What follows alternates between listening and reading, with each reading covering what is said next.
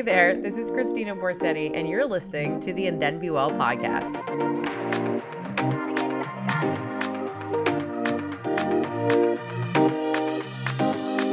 Hey, hello, and welcome back to another episode of And Then Be Well. I am Christina Borsetti, your coach and host. I don't know why I had to think about that. Probably because I'm on day 592 of being sick. And I actually am not really sick, but it feels like it. You can kind of hear something that sounds like I'm pretty nasally, which is more so than the normal nasally that I already sound like.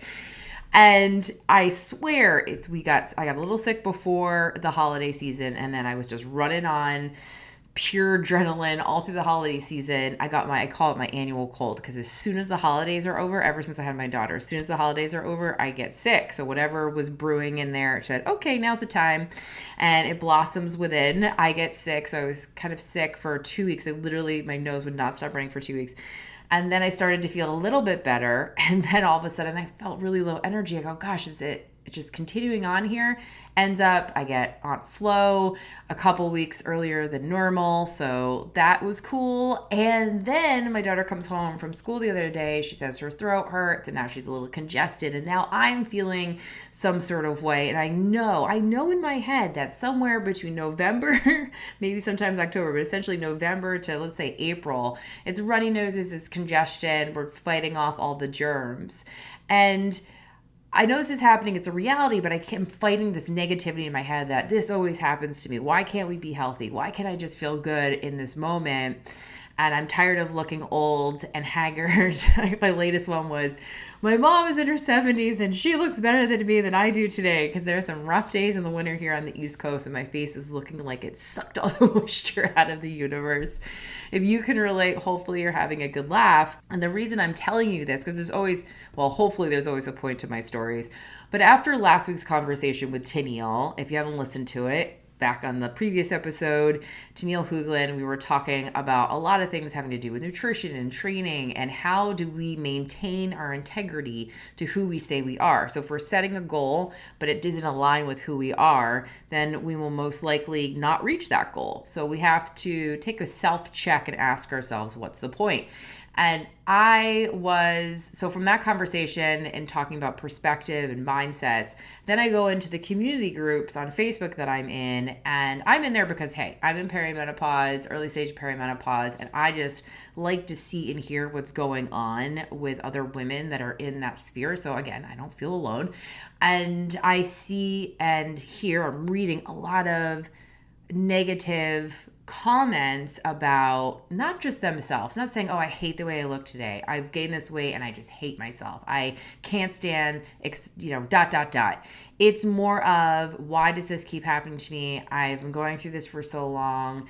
A lot of those deeper, more hurtful feelings that are coming out in the community groups.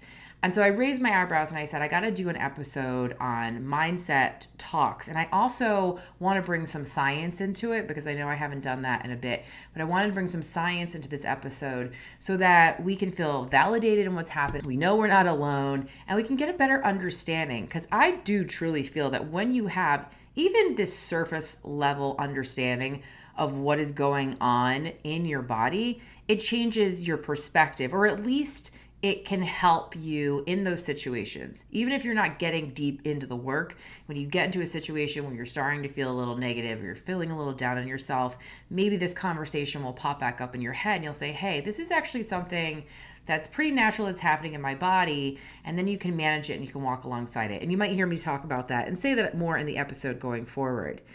But this is something really important. Our mental health is probably the most important. If our mental health isn't on stack, if it's not where it needs to be, then everything else just crumbles underneath that. And one of the other things I was seeing a lot in those community groups was, for instance, I never had anxiety or depression, and now I have it and I don't know how to manage it. And if you're someone who has anxiety and depression and you feel out of control, I'm just going to stop right here and say, please go talk to someone and get some help. Because I want to let you know, I am not a licensed therapist. I am just providing you with continuing education through certifications that I've received that can really help provide stepping stones and coaching assistance. You should always consult your healthcare providers first. Advocate for yourself with this information, but please don't self-diagnose, which I see and hear a lot is happening on TikTok with teens these days. I don't know what's going on with that. Another podcast for another time. I've been studying CBT, which is cognitive behavioral therapy, neuro-linguistic programming, to really again understand what is happening as we start to peel back the layers, understanding why we're doing the things we do. A lot of it is just unconscious. I was speaking to my daughter, and it's a good example. Kids that really just help you learn so much, right? So I'm talking to my daughter, and I said, why do you continue to push the button if I've already told you to not push it 3 times? And she just looked at me, kind of cocks her eyes off to the side and is like, I don't know. And isn't that a metaphor for a lot of what we do? Why are we doing these things so unconsciously? We think that they're habits, but they're just these ingrained mechanisms that we've learned over time. And so in today's episode, let's talk about that. Let's talk about what's happening within our bodies and why we might be doing the things that we're doing, so that you can start to work on yourself if you want to get into that work, or you want to take this to a healthcare provider and you guys can do the work together. Now, that is out of the way. Let's get moving. I'm going to start us off with some history because history is fun. Aristotle, who lived in 384 to 322 BC, wrote, "Emotions are all those feelings that so change men as to affect their judgments, and that are also attended by pain or pleasure, such as anger, pity, fear, and the like, with their opposites." The word emotion actually wasn't coined until the early 1800s by a guy named Thomas Brown. And it wasn't until about the 1830s that the modern concept of emotion first emerged for the English language. So apparently nobody felt emotions before 1830, which I find really hard to fathom, a time when people didn't discuss or address their feelings, because I feel that's all we're doing these days, which is good. We want to discuss our feelings, but can you imagine a time where nobody knew what to call their emotions or how to address them with one another? And that just seems like such a crazy time. It actually makes me think about all those photos when no one is smiling, just dead eyes to the world. Anyway, moving forward, in 1884, William James created the theory of emotion, which says there are a set of basic emotions such as anger, and that each of these emotions has its own associated physical state or emotional measurement, we'll call it. We feel these emotional measurements in the body when our brain sends neurotransmitters along the nervous system, which can trigger the release of hormones into the endocrine system, which are then carried around the body into our blood. Whew, that was a mouthful. Don't worry, you don't have to write that down. Okay, 2 things here, maybe 3. 1, the history lesson was just for history's sake, because it's totally cool to learn new things, and that in theory, we haven't been feeling our feels for longer than about 192 years. And given how long it takes us to adapt per the theories of science, learning how to manage them fuels the idea that in order to change, it is certainly going to be a long game. So give yourself a break if you're doing some work. Number 2, what are neurotransmitters, you ask? Well, I'm happy to channel my Bill Nye the Science Guy self here.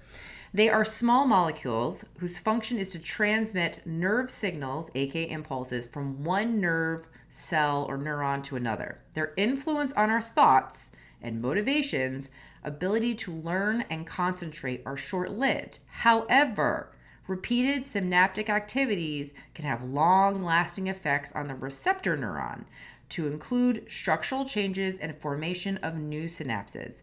An example I found was the learning process, which completely relates to today's episode. If you just hang with me through all the science stuff, I promise it's going to be good.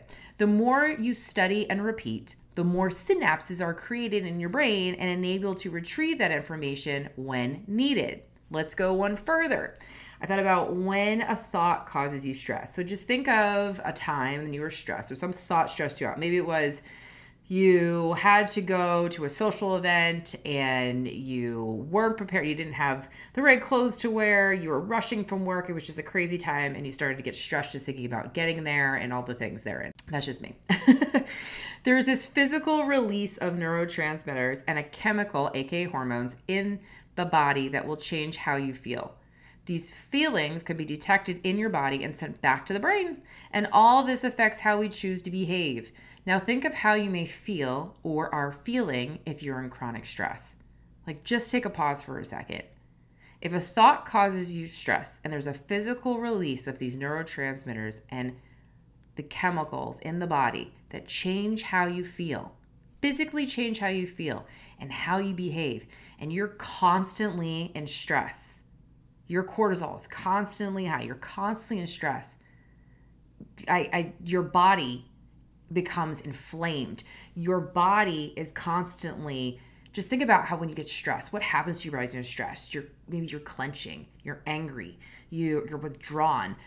How your body reacts to stress, that kind of just blows my mind a little bit. So that is something, it's fascinating, and it makes me feel more in tune with what is happening in my body. Number 2, you thought we were there already, but number 2, did you catch the word hormones? Hormones are chemicals that coordinate different functions in your body by carrying messages through your blood to your organs, your skin, your muscles, and your other tissues. So when your neurotransmitters are imbalanced, they may cause significant hormone imbalances by association.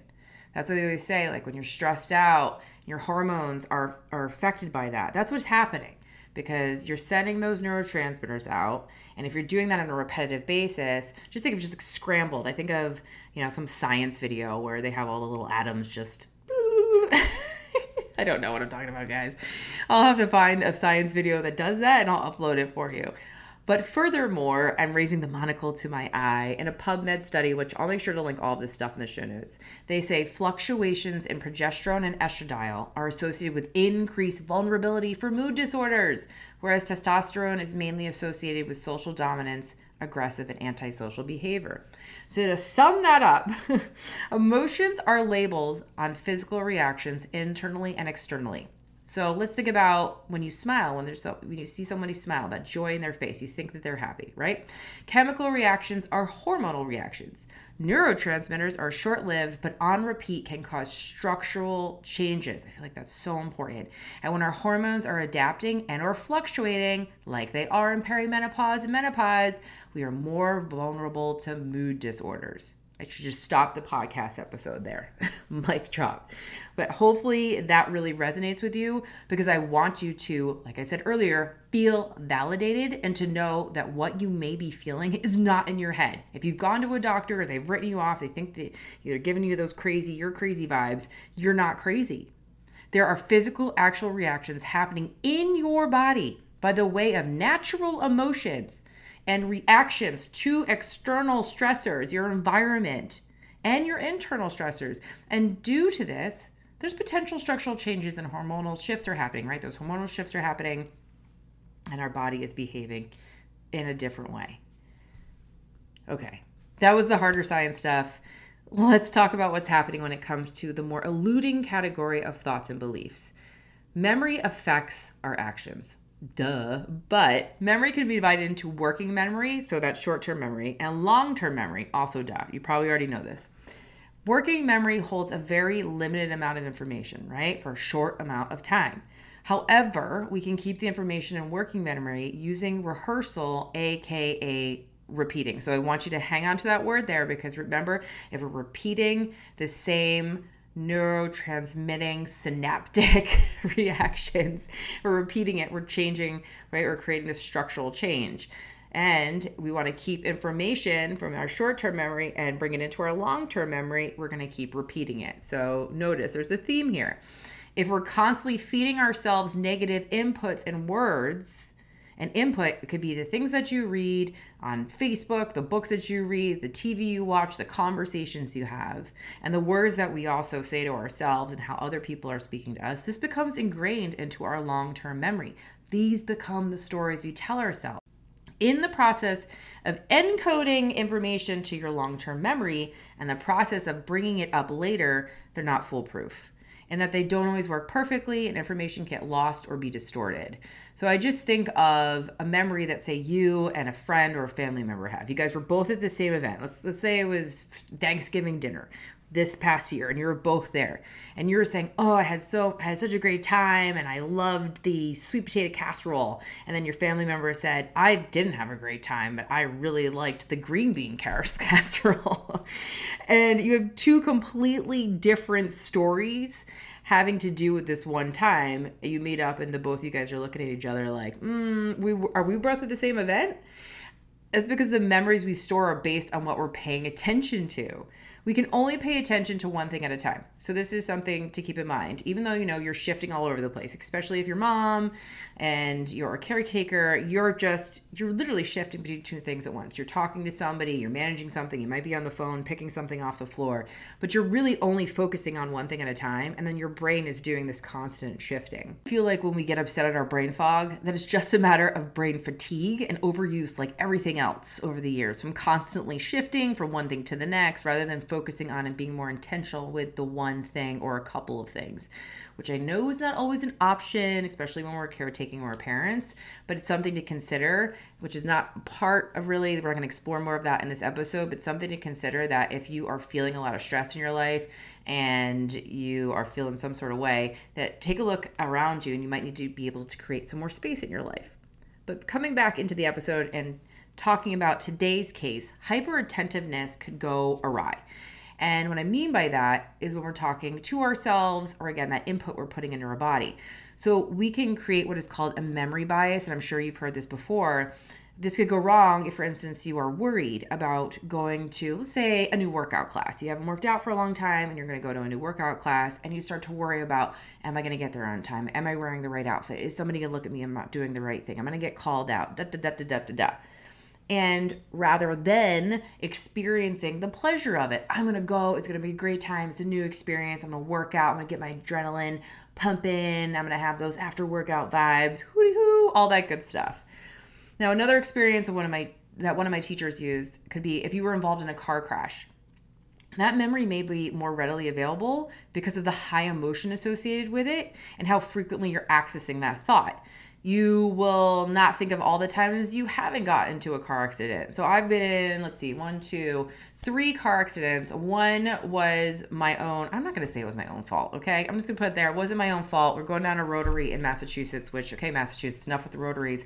And I'm going around this rotary, and this person dead stops, and I end up, knuckling him from behind, and I got in trouble. However, the other 2 times were not my fault.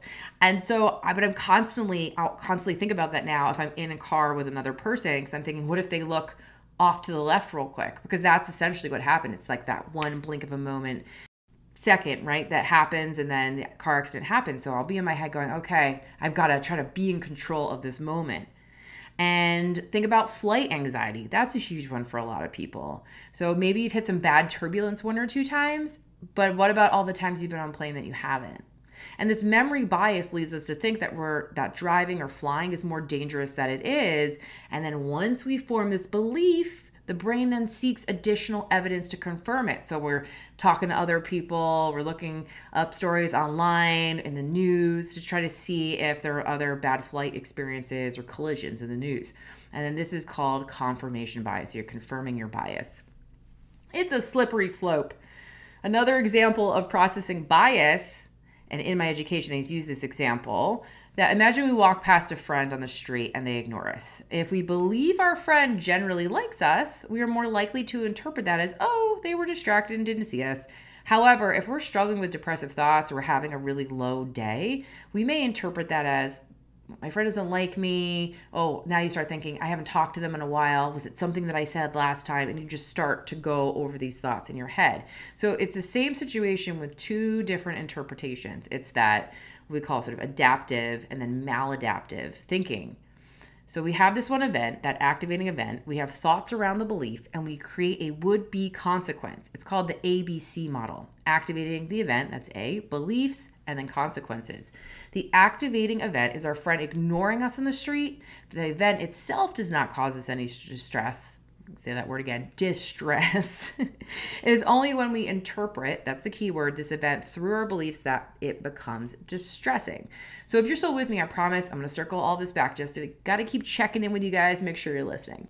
Sometimes our interpretations are accurate. However, sometimes they are not. And when they are not, we can fall into predictable patterns. Repetition breeds patterns. Remember when I was talking about the information processing into long-term memory, synapse reconstruction? Perhaps you've glazed over? Well, let's bring it back in. When we have this belief system, we can begin to think in absolute or all or nothing terms, like I'm always sick, it's always my luck, nobody likes me, I can't imagine having a healthy relationship, I'm always tired, I'm always exhausted, I'm always lazy, I am stupid, ... Or persistent doubting, like when a friend ignored us that one time, but thinking they must not like us, even though you don't have any previous evidence of this. It's funny, yes, I can relate as I'm reading these, how many examples for myself I can give and still catch myself doing, especially growing up as a people pleaser. I'm curious to hear actually if any of you guys can relate. So if you're listening to these, send me an email after the show and let me know if any of these resonated with you. Continuing on. We can quote unquote mind read, which I like to do with my husband, assuming that he knows what I'm thinking and that I assume what he is thinking. The intolerance of uncertainty, which is requiring an unrealistic standard of proof. And we can live by fixed rules of should and must, and that causes a lot of doubt and fear. We constantly focus on the negative and look for others to identify with. So remember that misery loves company? I know many people that every situation ends in a complaint or what was wrong about, insert the story tale. I was someone admittedly for a long time that did this and had to identify that pattern, where it was rooted, and make a concerted effort to change it. And honestly, it is still a work in progress. Believe it or not, I know you guys think that I'm just wicked perfect. Just kidding. It is a long game, 100%. Take a moment to think if you're interpreting events in your life in any of these ways. It's a good first step to identifying patterns that are not serving your health or your mental state. So maybe you take a pause in the episode right now and you just break out a piece of paper if you're not driving, of course, or you can take a pause and bring up your voice notes as long as, again, you're safely not driving. Maybe you're in the passenger seat and you're comfortable with the person next to you that you can have this conversation out loud, but taking a pause for a second and going over any recent events in your life where these things may have come up. Now, the other thing I want to talk about here is core beliefs. You always hear people, myself included, discussing core beliefs. It is as simple as the beliefs we've been telling ourselves for years and now are a part of the threads of who we think we are and how the world is. And there are three categories. There are internal beliefs, which are broken into adaptive and maladaptive. And all three of these categories have these adaptive and maladaptive. I said that earlier briefly, but adaptive is more of those positive thinking thoughts. I kind of think of them as mantras, I am statements. And then your maladaptive is the negative thinking patterns. So for internal beliefs, you might say something like, I honor how my body feels. I am an intelligent person. I treat everyone with kindness. I can handle how I react. Whereas a maladaptive thought or belief, maladaptive belief is I can't do anything right. I fail every time. Nobody likes me. I can't do the thing. 2, then we have these meta beliefs that are descriptions of our thoughts about thoughts and thinking patterns, or beliefs arising from and existing in thoughts or beliefs about thinking. Confusing? Absolutely. I would say that what your beliefs on politics, so a thought about a thought, time, spirituality, for example. Example of that. I am allowed to feel grace. I'm allowed to rest. I'm allowed to take this time for myself. Everyone has the right to believe whatever they want. Versus maladaptive. If I don't worry about this thing, I won't be safe. I can't change. And here's a side note from a 2020 study stating maladaptive metacognitive beliefs potentiate the effect of emotional reactivity on anxiety, which only seems understandable given that we are telling ourselves that if we don't worry, then we can't be safe, and thus we are always worrying, which we will come back to in a few minutes. Number 3, third and final, external beliefs about the world. Adaptive, the world is a safe place. No, it's not. People have good intentions. Versus maladaptive, the world is unsafe. Trust no one. To be honest, This is all a little confusing at first. Beliefs about thoughts about thoughts about beliefs. Like, slow down, Sally. Lost me at memory bias. Important thing to remember here is take heed of what you repeatedly feed your brain. This includes running through the same negative thoughts again and again and again. And the more we repeat the words, the more we believe the thoughts, the deeper we ingrain the belief. And then we feel it in our emotions, which translates into how our body reacts and behaves. If we're consistently worried and we're constantly ruminating, which can often happen on autopilot, like I was saying earlier, sometimes we just do these things, those thoughts are on repeat in our minds and playing out in our lives. You're watering those maladaptive thoughts. We need to catch those suckers, not just try to suppress or run away from them. Just trying to, quote unquote, not think about it, especially when someone is telling you to just stop it, which there is science in how our brain reacts to that, it can be extremely unhelpful. So if you were in a negative headspace and asking why your friend ignored you and thinking it's because they don't like you, your behavior can then become withdrawn or antisocial. And honestly, when those things start to happen, being withdrawn and antisocial, they say, can be even worse for you than, I don't know, eating a bag of Doritos every single day. So what is better is to face the situation head on. I actually had a friend seeing a therapist who told her to hold the bird, which is essentially become uncomfortable, allowing the sensations of all the emotions around those thoughts and beliefs to arise, as if you were holding a flittering bird in your palms who desperately wants to fly away. And when you are worrying and you're ruminating and you're staying within a specific thought pattern, which in turn is that repetitiveness, you are molding a belief rather than facing it forward. Okay, friends, I said I was going to bring it full circle, and here we go. How do we move away from negative self-talk and be kinder to ourselves so that we can feel better emotionally, physically? And you know what I'm going to say, because I've said it before, you need to become self-aware. And how do you become self-aware?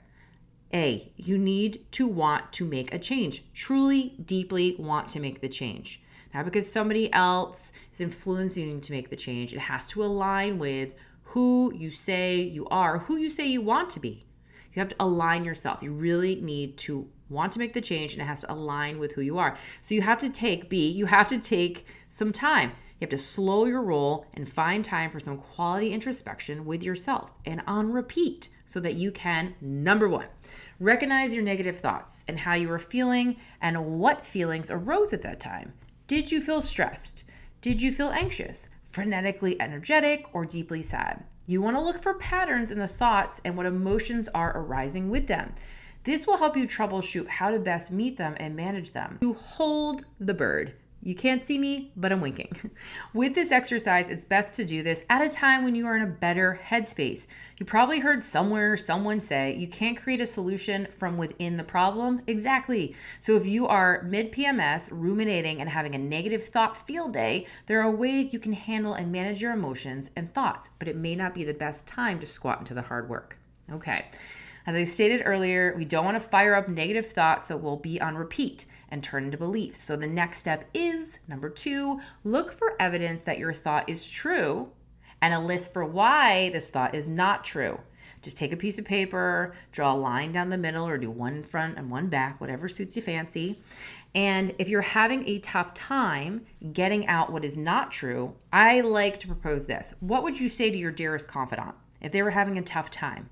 Or what would you say to little kid you, that inner child? Who would you say to little kid you, or what would you say to your child if you, regardless of how old they are, what would you say to your child to encourage them?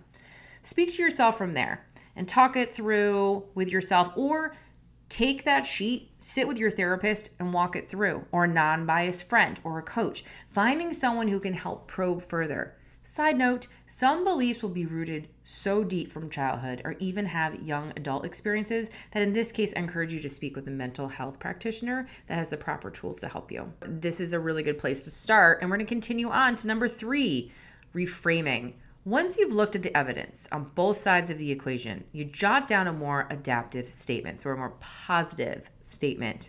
Create a realistic adaptive statement. So what I mean by that is, as if it is already happening, but it can be something you can realistically achieve. So it could be, I never have enough money, And then you write down all the things and all the reasons why you think you don't and all the reasons why you do think you have enough money. And you realize, wait, I am actually financially blessed. So there is a statement, I am financially blessed. I know how to manage my finances. Something to that effect. Okay. Another one could be you have the thought, all bad things happen to me all the time. And you listed all your reasons for and against it. You're a lawyer going through it with a fine tooth comb and you come up with all of those wonderful reasons for you. You write out, I am blessed beyond my means, or life is full of ebbs and flows. God didn't say life would be easy. I can be calm in the midst of the storm.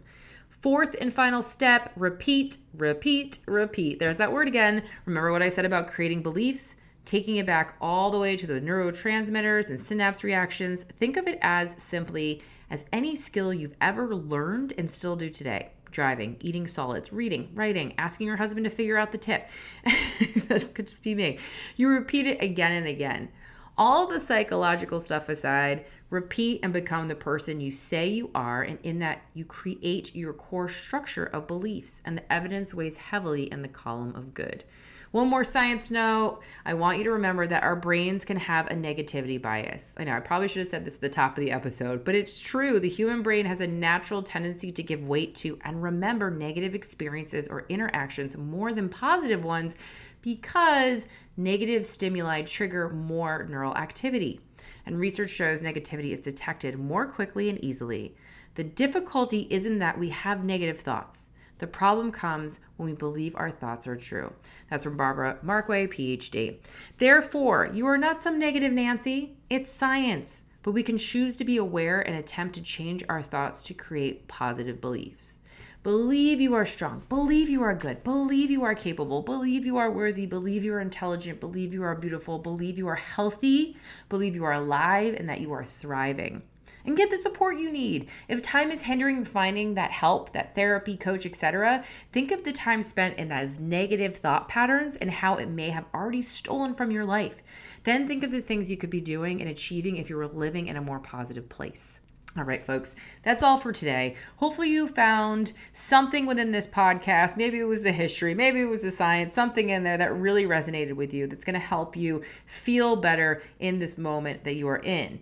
If you want to learn more, I'll link in the show notes all those scientific references. And lastly, if you are experiencing hormonal changes and it's affecting how you're thinking of yourself in the world, let's create some healthy patterns together.